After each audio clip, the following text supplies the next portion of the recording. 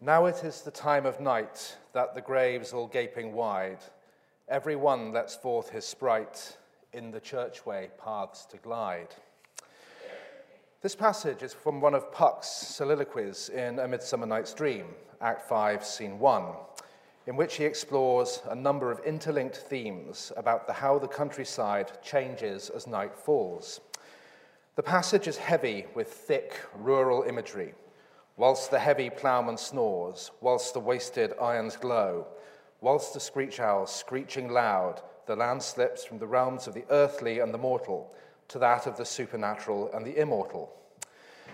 And then beings such as Puck himself come into their own, and we fairies that do run by the triple Hecate's team from the presence of the sun, following darkness like a dream. As is his habit, Shakespeare here dips into themes of universal myth, in this case, that of the sun being consumed by night with an eventual promise of its rebirth in the future. However, while the broader theme is universal, the imagery sets the events Puck is imagining squarely in the context of the English countryside. In doing so, Shakespeare, very cleverly, links the mythological theme with a set of much more local traditions, more associated with the rustic images he is invoking. The churchway paths that Puck describes is a reference to the routes taken by funeral parties on their way to the ceremonies of interment from the place of death. In the pre-modern period, such routes could extend far across the countryside, since the more important churches preserved for themselves the right to conduct burials and to charge for the privilege. In some traditions of British folklore, these routes were believed by some to take on a special significance. One such belief, the subject of Puck's allusion, was that mischievous sprites, such as himself, might return along the routeway to glide, in fact, and make a nuisance of themselves in the deceased's community. Such traditions, as we shall see, were particularly strong in rural areas. These were corpse roads, otherwise known as corpse paths or coffin roads. To the mundane, the modern, or indeed the Christian eye, there seems little remarkable about such routes. After all, the road to the church is simply part of the secular infrastructure surrounding the ceremony, and the journey taken there is no more significant than any other organizational detail. The separation in space from a place of death to the place of burial and the consequent need for corpses to be carried for some distance is in itself a product of the mundane. As the population of late medieval and early modern Britain increased, and as the church, as I say, reserved for itself the right to bury the dead in consecrated ground, and, as noted before, to charge for the privilege, so such journeys became inevitable. This lecture is concerned with some of the less tangible results of the mundane, the beliefs engendered by the necessity to convey corpses and their passage across country, what contemporary research methods we can use to learn about these beliefs and their context within the landscape, and what broader lessons they can teach us about how we explore the affordances of dynamism, mobility, and physical engagement in history and in archaeology. So first, evidence. A word must be said at the outset about the kinds of evidence available to study this subject. It is especially important when examining the intersections of folklore, landscape history, culture, and archaeology to beware the pitfalls of pseudo-history and of pseudo-archaeology. It follows from this that the type and quality of evidence one has constrains the kind of question one can sensibly ask. Where the corpse roads came from and what their significance was in the contemporary mind of the early modern period are questions which I would argue are lost to sensible inquiry and can only really be answered with reference to the simplistic resources of folk history. This problem is far from new in landscape studies. In his searingly elaborate thesis on the connectivity of ancient mounds and monuments, published in 1925, as the Old Straight Track. Alfred Watkins argues that a complex framework of civilizations emerged in the British Isles and beyond based on a system of lays, immaterial straight lines connecting such structures together in kind of abstract webs of connectivity. Ley lines are, of course, a staple of pseudo-archaeology, with no material or historical evidence at all to support their hypothesis. Accordingly, as Robert Macfarlane points out in the introduction to a 2013 edition of the Old Straight Track, the archaeological community at the time did not buy Watkins's thesis at all. After all, there are so many ancient monuments in southern England that one can connect multiple subsets of them in straight lines simply by the inevitability of geometric coincidence. It is just a matter of scale and a matter of statistics. Watkins's thesis went on indirectly to influence much 20th century thought on New Age mysticism, and the idea of the ley line remains firmly in this realm. To be fair, I think that Watkins, who was a bluff, practical Herefordshire countryman, would have been aghast at this misappropriation of his work.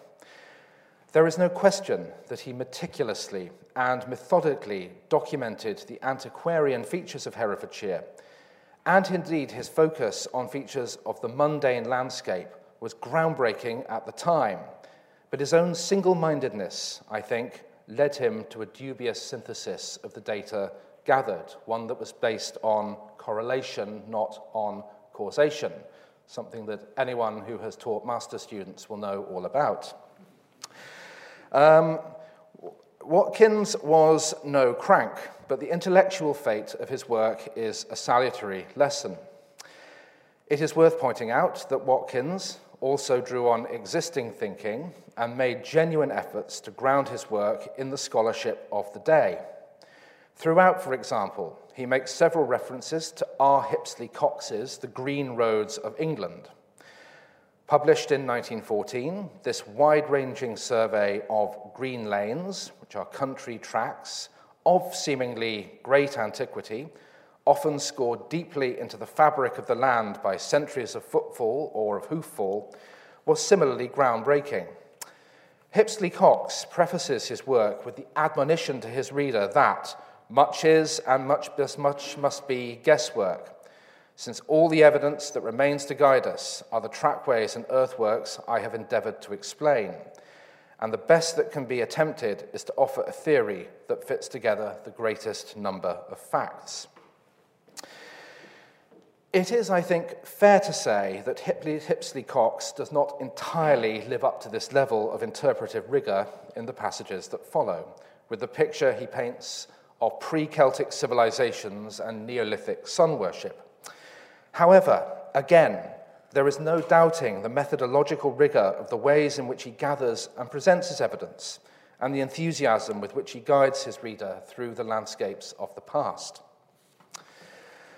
So, deathly geographies to the subject in hand.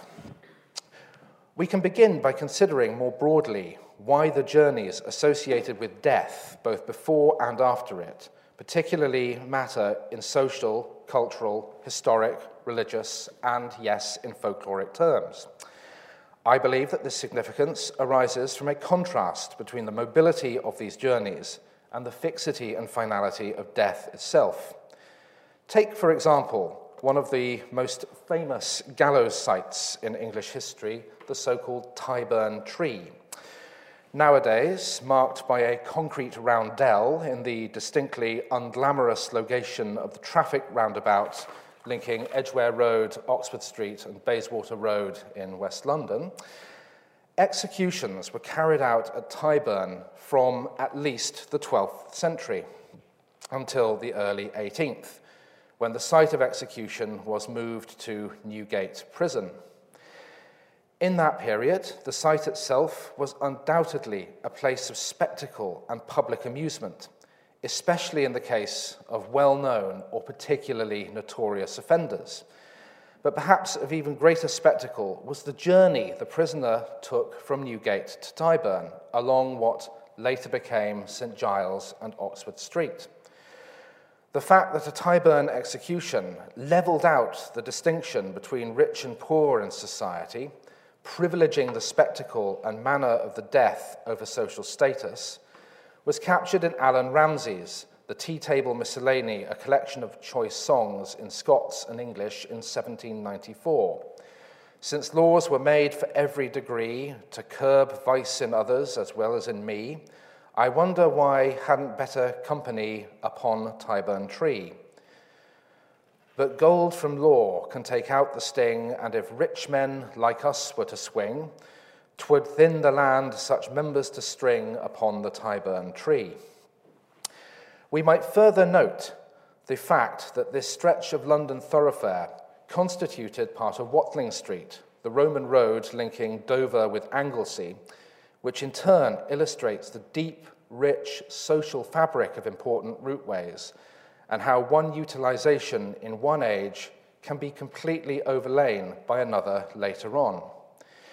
In any case, it is clear that the anticipation, the prisoner's interaction or lack of with the crowd, and the show put on by the journey constituted a process of build-up and climax across both time and place, ending in the finality and fixity of the hangman's noose. So,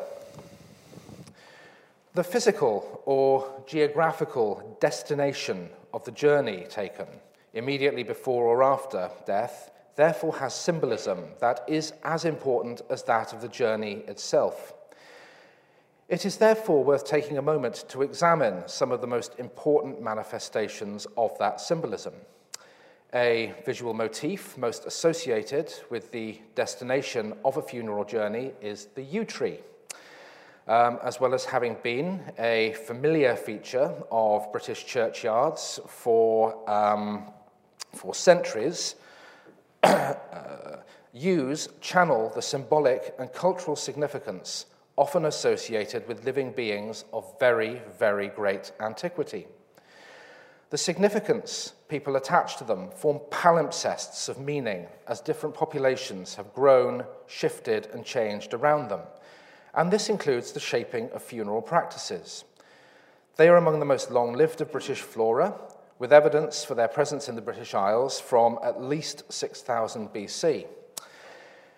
In his magisterial survey of the subject, The Ancient Yew, A History of Taxus Baccata, Robert Bevan-Jones notes evidence for funerary traditions associated with yew trees dating back until at least the 7th century AD. These practices were apparently in play on the continent, where at Pernon in Picardy, a charter of AD 684 refers to the church's responsibility for the upkeep of the yew. It follows logically from this, as well as from the simple logic of chronology, that many such yews predate, in some cases very considerably, the churches and the churchyards with which they were associated. There is further evidence to suggest some kind of continuity of practice which places yew trees themselves at the ends of coffin roots. The naturalist and pastor Gilbert White, in his Natural History of Antiquities of Selborne, notes, in the churchyard of this village of Selborne is a yew tree whose aspect bespeaks it to be of great age. It seems to have been several centuries.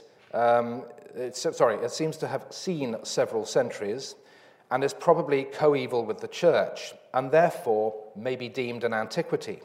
The body is squat, short and thick, and measures 23 feet in girth, supporting a head of suitable extent to its bulk.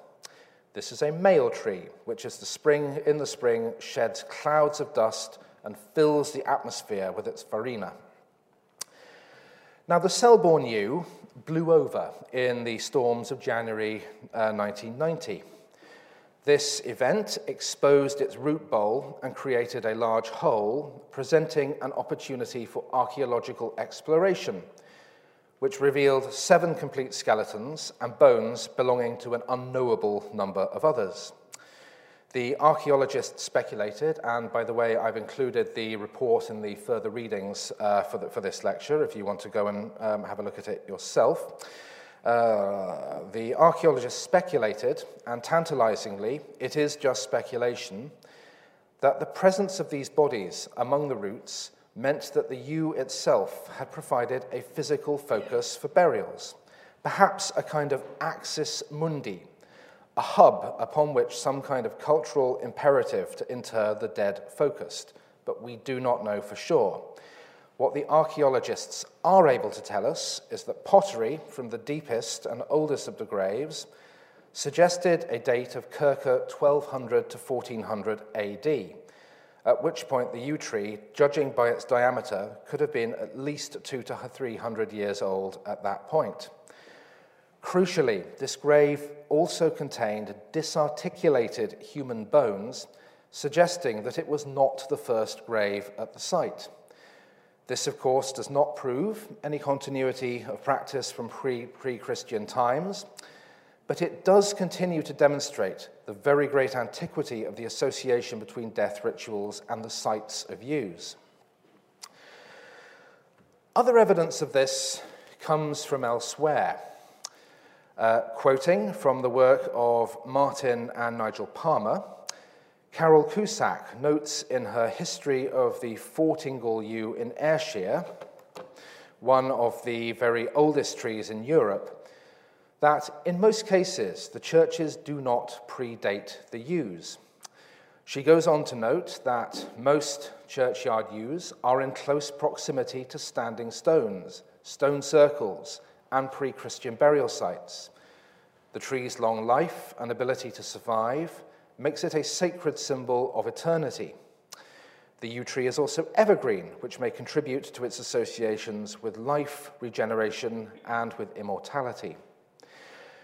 This is also a theme that is evident in R.V.W. Elliott's classic 1957 study, Runes, Yews, and Magic, where he describes the Brittonic belief that the root of a churchyard yew grows out of the mouth of each corpse buried therein, thus sustaining the former and ensuring its continued survival. However, while some of the more circumstantial backwaters of folklore point to a connection between the yew tree life and rebirth, the yew is generally more associated with the rituals of death. Quoting an 1849 SPCK publication, The Life of a Tree, Cusack describes the Fortingal yew, which is pictured here, as having a large gap through its middle, caused by the older inner rings rotting away as the new outer rings replaced them. She goes on to argue that funerals passed through this gap, and this was a key element of the ceremony itself. Furthermore, in his observations on the popular antiquities of Great Britain, chiefly illustrating the origin of our vulgar and provincial customs, ceremonies and superstitions of 1849, John Brand notes that, to the remarks which have already been made on evergreens used at funerals may be added that the planting of yew trees in churchyards seems to derive its origin from ancient funeral rites, in which Sir Thomas Browne conjectures from its perpetual verdure was used as an emblem of resurrection. So I think the yew tree in general and the Fortingal yew in particular and the story that it is telling us here shows us a story of contrast, of death and stasis, of life and mobility. It therefore seems natural that the routes taken by a corpse to its final, fixed place of burial should attract particular social and cultural significance. And we see that coming through the yew tree as a particular motif of folklore and belief. So, let us turn to material evidence. So, some of the evidence which corpse roads have left in the physical landscape. So, in Yorkshire, the Swaledale Corpse Road runs from Keld to Grinton. The tradition of this path is captured by, among numerous other sources, the Yorkshire children's writer Malcolm Saville.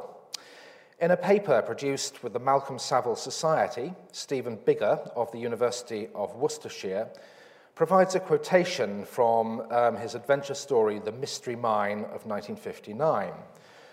"That's the Corpse Way," Sharman explained. "The path that has been there for hundreds of years and until the old church fell out of use and was deconsecrated 100 years or so ago. Coffins were brought over that hill for burial from villages without a church. The old church at Warham Percy was St. Martin's. The church was used by the nearby villages until 1869, long after the deserted village was gone, so locals would have a long walk to the church and the churchyard for worship and for burial." Excuse me. So, oops.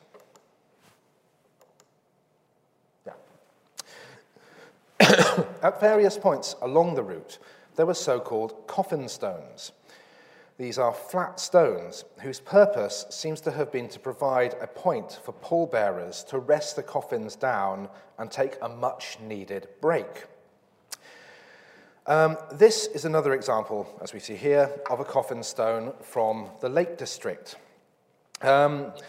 For similar reasons of practical necessity, coffins at this time seem to have been made of wicker, very much easier to transport over very long distances than wooden equivalents.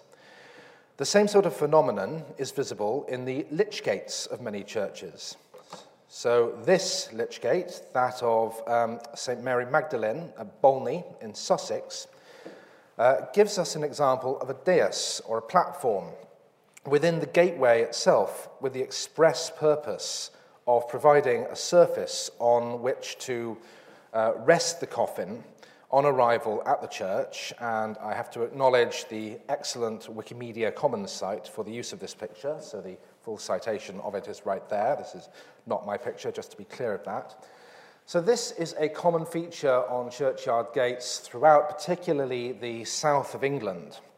And indeed, the etymology of the word lich gate itself is telling us the story here, deriving, as it does, from the Old English word lich, meaning body. So there are various kinds of physical evidence that we can put together with sort of other kinds of information, other kinds of anecdotal information to start building up a picture of what a corpse road actually looks like. However, there is further evidence that we can look to from the history of cartography, of which the British Isles are particularly well served through the excellent agency of the Ordnance Survey, of course. So while the idea of the corpse road has left limited evidence in the landscape as mapped by modern cartography, but to my knowledge, there are two explicit references to corpse roads in the Ordnance Survey itself. This is the first one. So this is, two examples from the Ordnance Survey 6-inch to the mile series, published at various points in the late 19th century. So the first trackway, as you can see here, is a footpath leading from Castleford down to Pontefract, which is right here, and it appears there as well, as you can see. So the first trackway, as it says, is marked Old Corpse Road, and this particular first sheet was first surveyed between 1846 and 1848 and published in 1852. It was resurveyed in 1888 and 1899, between 1905 and 1908, again between 1931 and 1932, and again in 1938.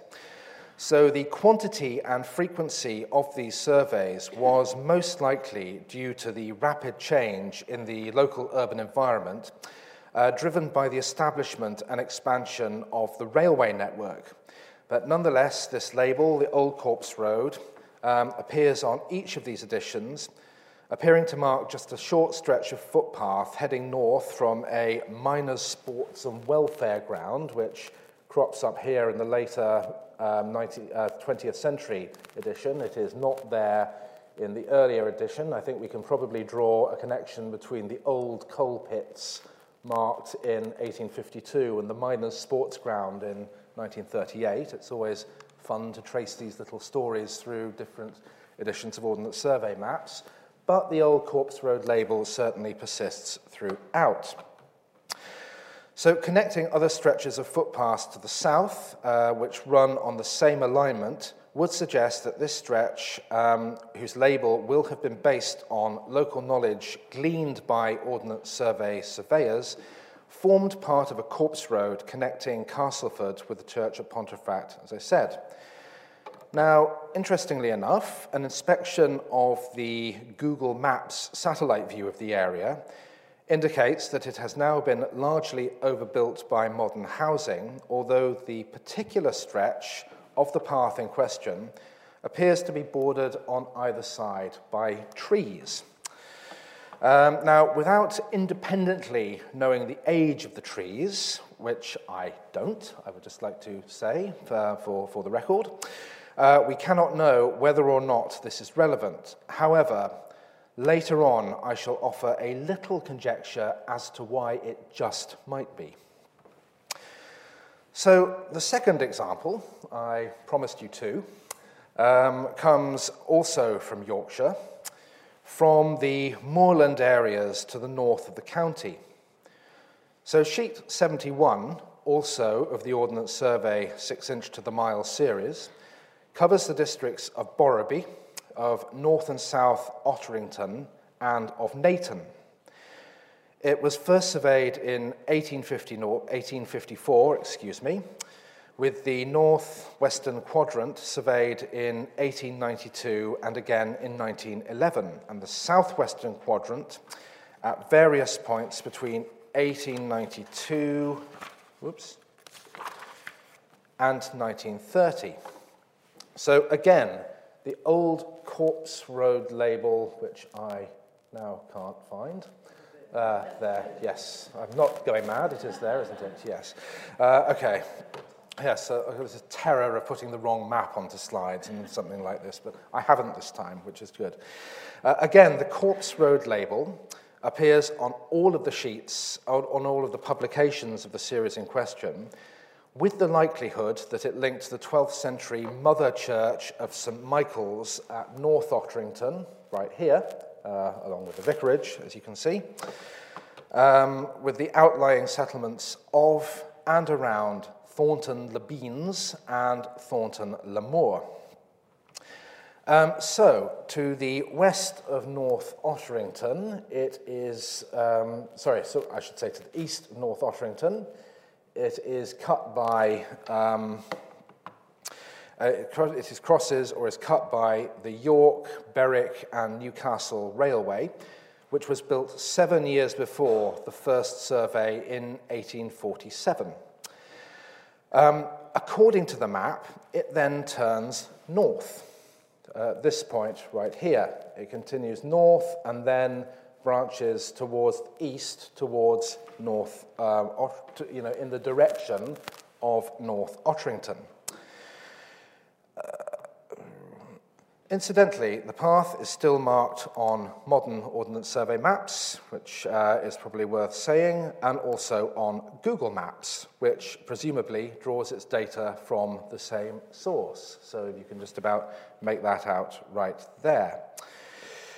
However, for me, the geography of this pathway doesn't quite work, does it? So it's coming across,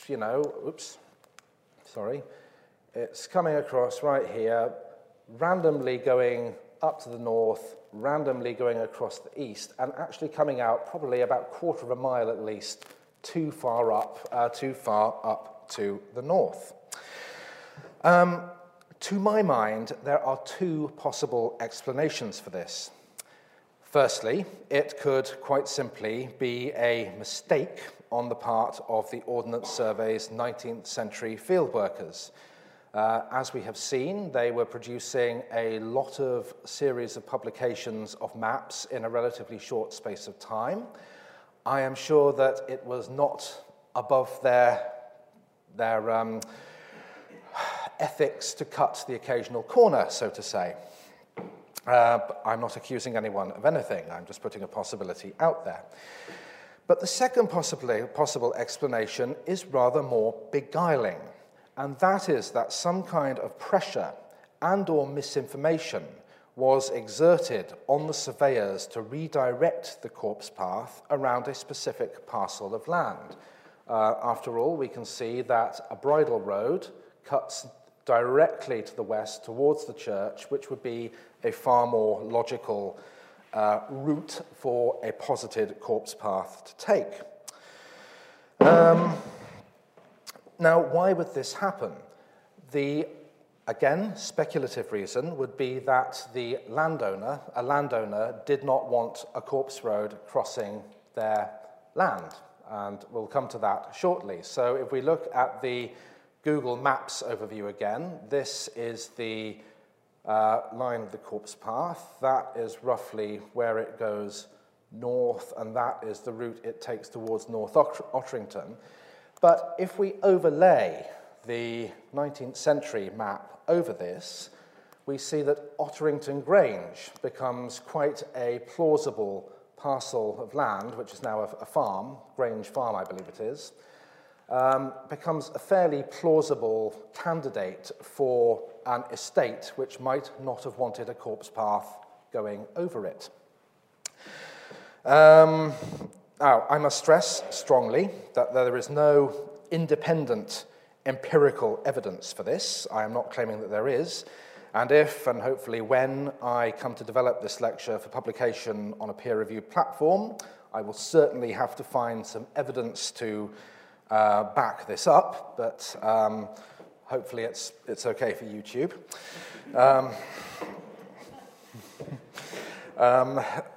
If I can include it. However, it is a plausible hypothesis, and I will come to further evidence a little later which gives further circumstantial support for it.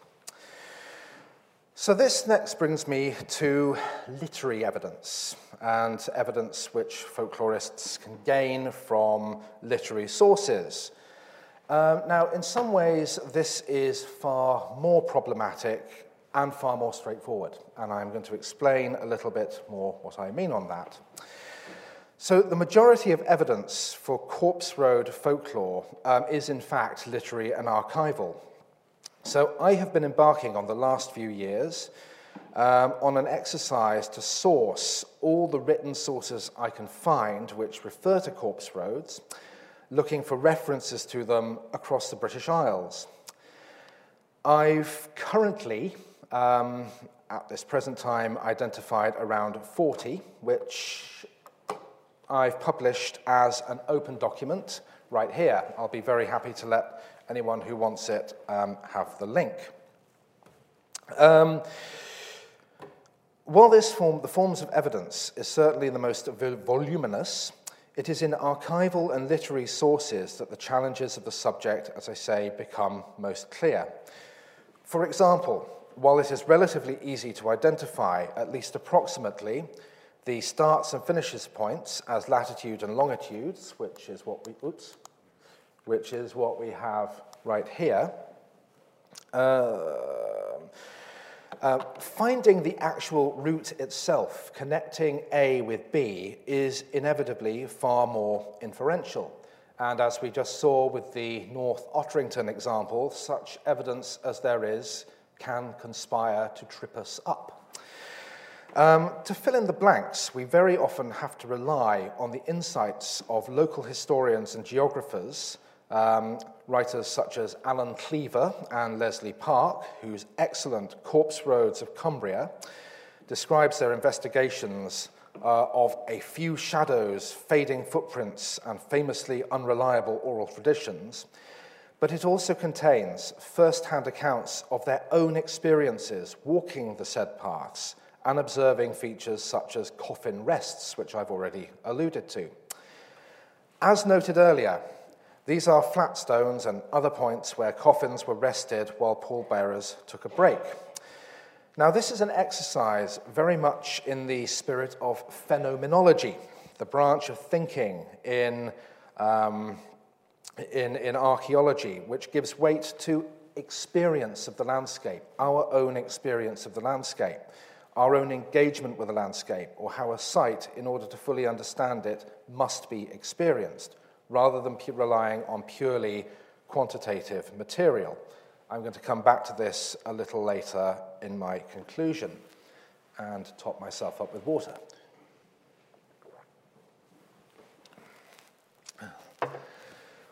Now, as I noted earlier, returning to the core topic of literary evidence, Cumbria and the rural northwest of England seem to be especially susceptible to Corpse Road folklore. This is perhaps to be expected. Rugged rural areas with numerous local communities far removed from mother churches, which, as previously indicated, retained rights of burial and so on, are bound to foster requirements that would lead to coffins being carried across country. Oral tradition and literary evidence provides us with second-hand attestment for this. In 1915, the folklorist and local historian of Cumbria, William T. Palmer, published his Odd Yarns of English Lakeland, it's really hard to say, isn't it? English Lakeland, in which he states, "Some of our mountain hamlets are far from the parish church, which has given rise to the Corpse Road, which goes straight as a lance to the village centre. But the official who dared to meddle with the Corpse Road, even though it might not be used once in 20 years, was in for dire trouble." The same author addressed the subject in an earlier work, his 1908 The English Lakes, which was illustrated by the watercolourist Alfred Heaton Cooper. In this wide-ranging, chorographic description of the region, Palmer describes the town of Mardale at the southern tip of the Haweswater Reservoir. Most interestingly, for the present discussion, he states, the present little church at Mardale dates back some 200 years. Its graveyard was not consecrated till many years afterwards. Even yet, old Dalesfolk will point to where the Corpse Road crossed the fells to Brampton. According to such, there were two roads into Mardale, the Assize Road, by which, almost as the crow flies, juries went into the county town, and the road we have mentioned, used almost exclusively for funerals. Palmer's reference to the churchyard not being consecrated until later is a clear nod towards the necessity for corpses to be transported for burial in ground that was consecrated, in this case the Abbey Church at Shap, some 15 miles to the east. Now, obviously, the landscape has changed much in the intervening years. In the case of the road linking Mardale with Shap, which Palmer alludes to here, Mardale itself is no longer inhabited. It was, in fact, flooded in the 1930s in order to form the Haweswater Reservoir to meet the increasing demands for water for the city of Manchester. We must therefore rely on inference and analysis of characteristics of the landscape which do endure to explore the gaps left in the accounts that writers such as Palmer have left us. Two such characteristics are topography and elevation, the physical shape of the landscape itself. Now, some of my current research concerns efforts to synthesize data from various sources to explicate and explain the presence of particular corpse paths using analysis of physical topography. By bringing together publicly available data sets, including sheets from the 1880s Ordnance Survey map of the area,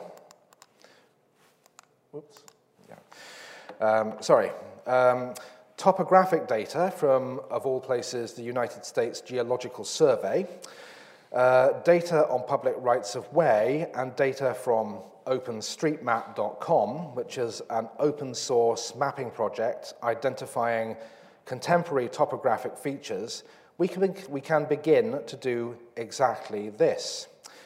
So beginning with the USGS data, we can get an overview of the topography of the landscape expressed in its height above sea level. This is a digital elevation model, or DEM, of the region, showing the height above sea level of each location with a height value attached to each square in a 30-meter raster grid overlaid over the Earth's surface.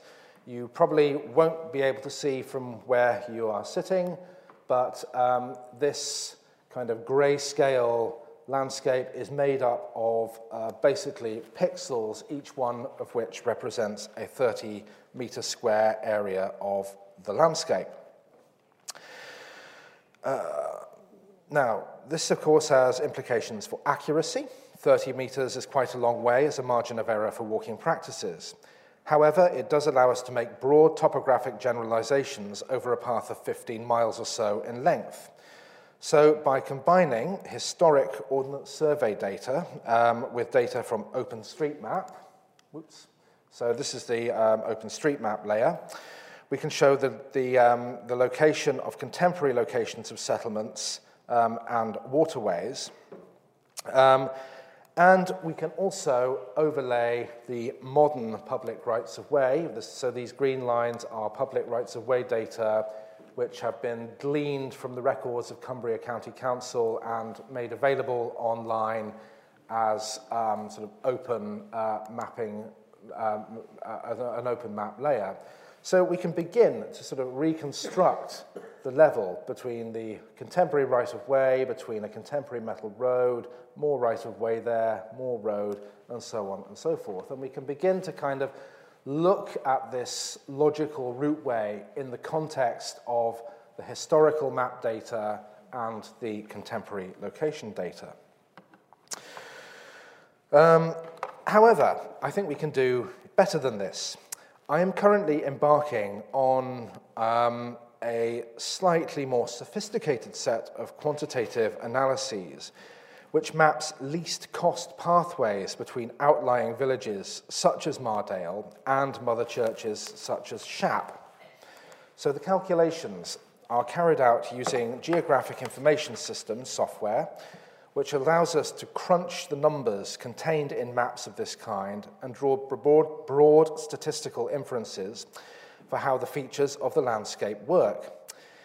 In the case of a least cost path analysis, we use that same 30-meter square digital elevation model to calculate the sequence of 30-meter squares in the United States Geological Survey overlay, which one would have to take in order to expend the least cumulative effort in order to complete the journey from A to B.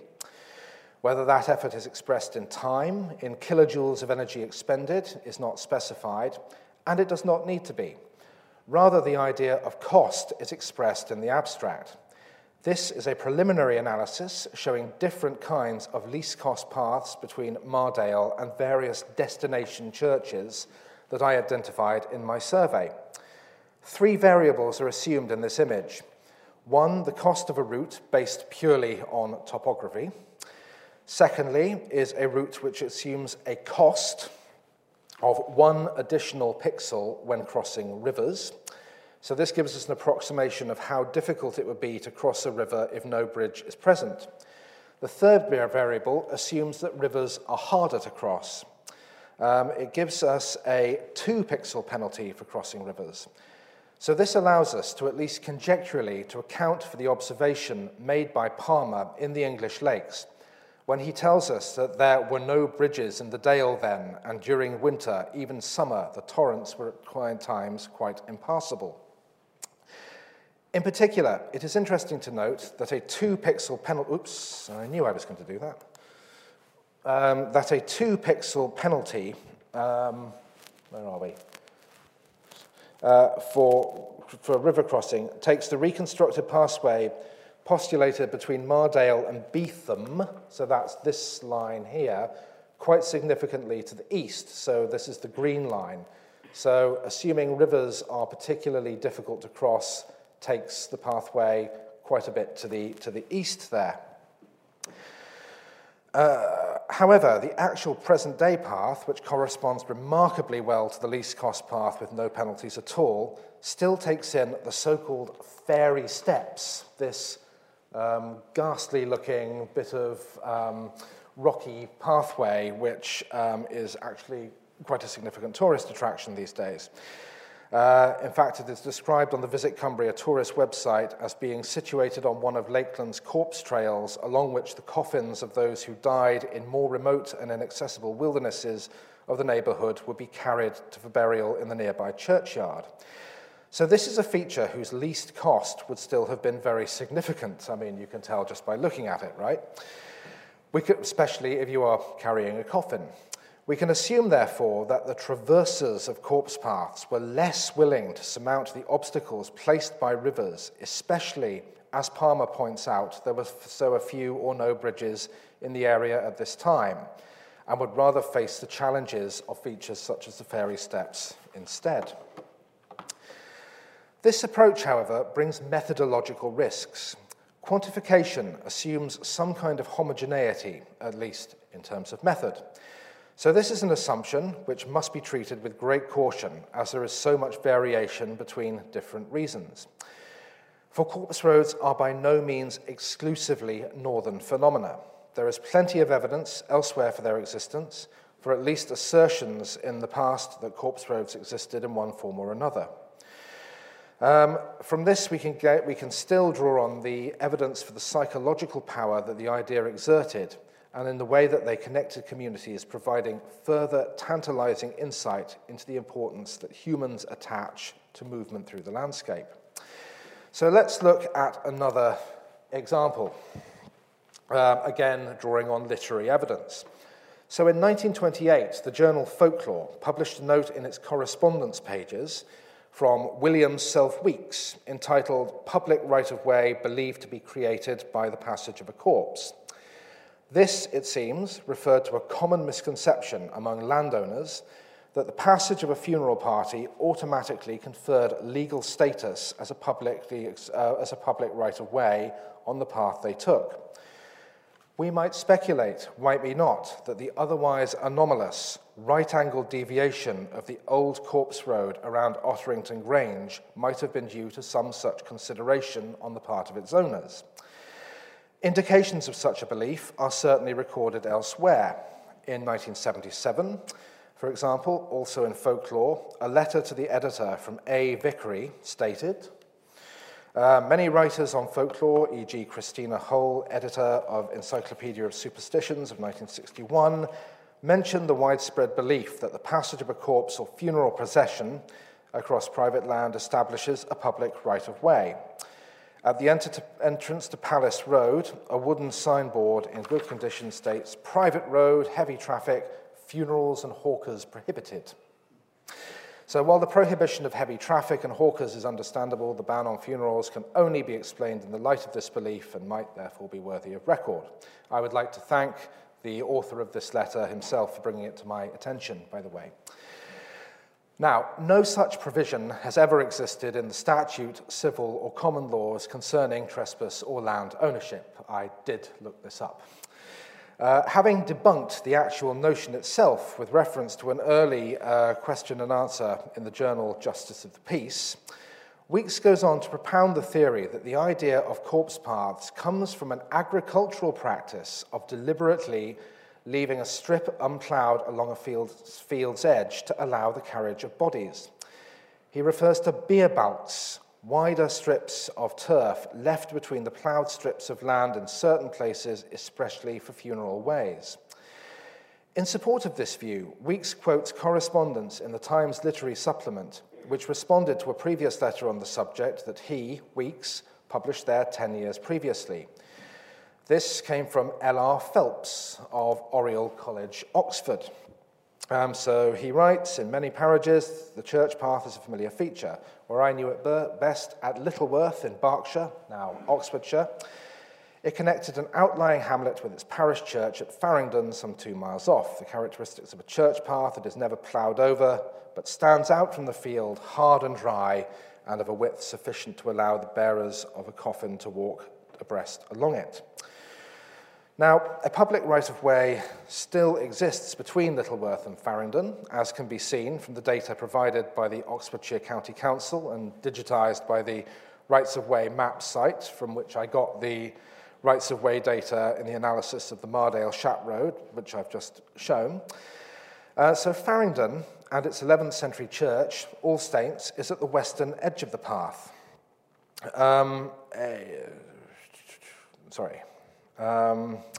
So a 2014 archaeological survey of the church's environs, in preparation for new facilities being built at the church, found evidence for 341 burials of a range of ages in the churchyard. Of course, one cannot easily tell from such evidence the places of death, and thus where the bodies were borne from, but in their conclusion, the investigators note the community of believers excavated at All Saints comprised a broad church. Although no clearly high-status individuals were recovered, the investigation revealed a broad demographic section through the population of men and women, children and adults. The excavation showed the degree of care attached to the ill and dying, as well as concern for the well-being of the dead. The prosaic realities of country life and death from the late medieval to 19th century were revealed by the work carried out at All Saints. So, as for the path from Littleworth, two clues immediately jump out in support of Phelps's recollection. At Littleworth itself, a footpath sign pointing west at the edge of the village indicates Church Walk to Farringdon. This is also the name ascribed to the path in the Ordnance Survey, 6-inch to the mile series, of which the first sheet was published in 1883.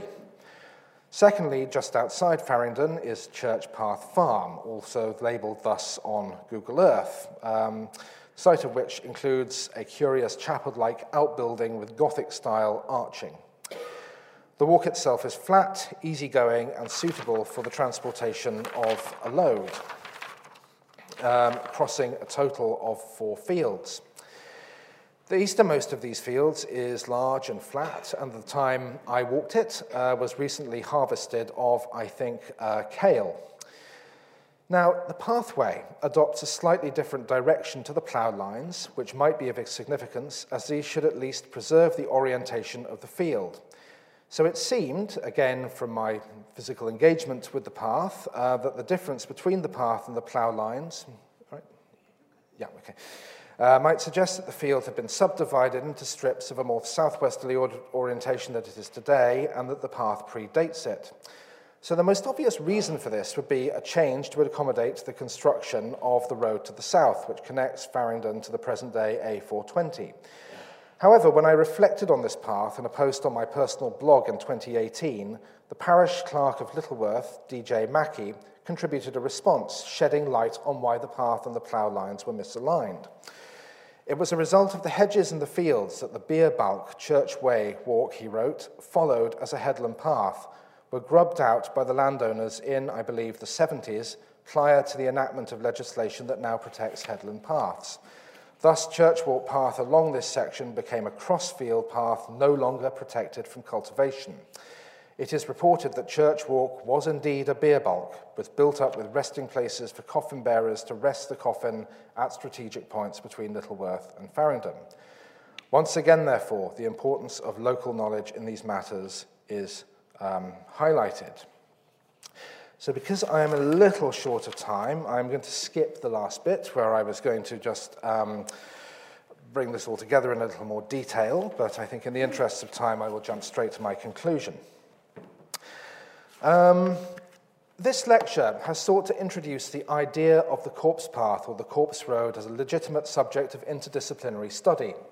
In my view, corpse roads, although undoubtedly a magnet for the eccentric and the off-the-wall, are a testimony to the imaginative power of the physical experience of movement through the landscape at important parts in life and death, and of the kind of imperatives which drove connections through the landscape. However, simply by imposing critical limits on the kinds of things we ask, we can, I believe, avoid the posthumous fate of Alfred Watkins. As the anthropologist Tim Ingold might say, corpse paths are very particular forms of taskscape. I am interested in why they became important enough, at least for some people, for Shakespeare to write about them, for them to persist in the oral traditions of Lakeland, and to feature on today's Ordnance Survey maps and indeed Google Maps. I have attempted to suggest some answers to this in this evening's lectures. More broadly, I would like to conclude with a plea that interdisciplinary approaches, especially where supported by scientific specific quantitative methods such as GIS, raise the general possibility of the history and archaeology of pathways, and by extension, the history and archaeology of mobility more generally.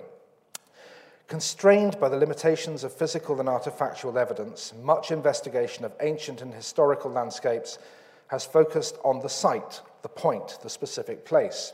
I think the Corpse Road suggests that approaches based on subjective interpretations of the past, which combine vastly differing forms of evidence, including that of contemporary experiential engagement, can open up completely new modes of inquiry, and that is exciting. Thank you very much.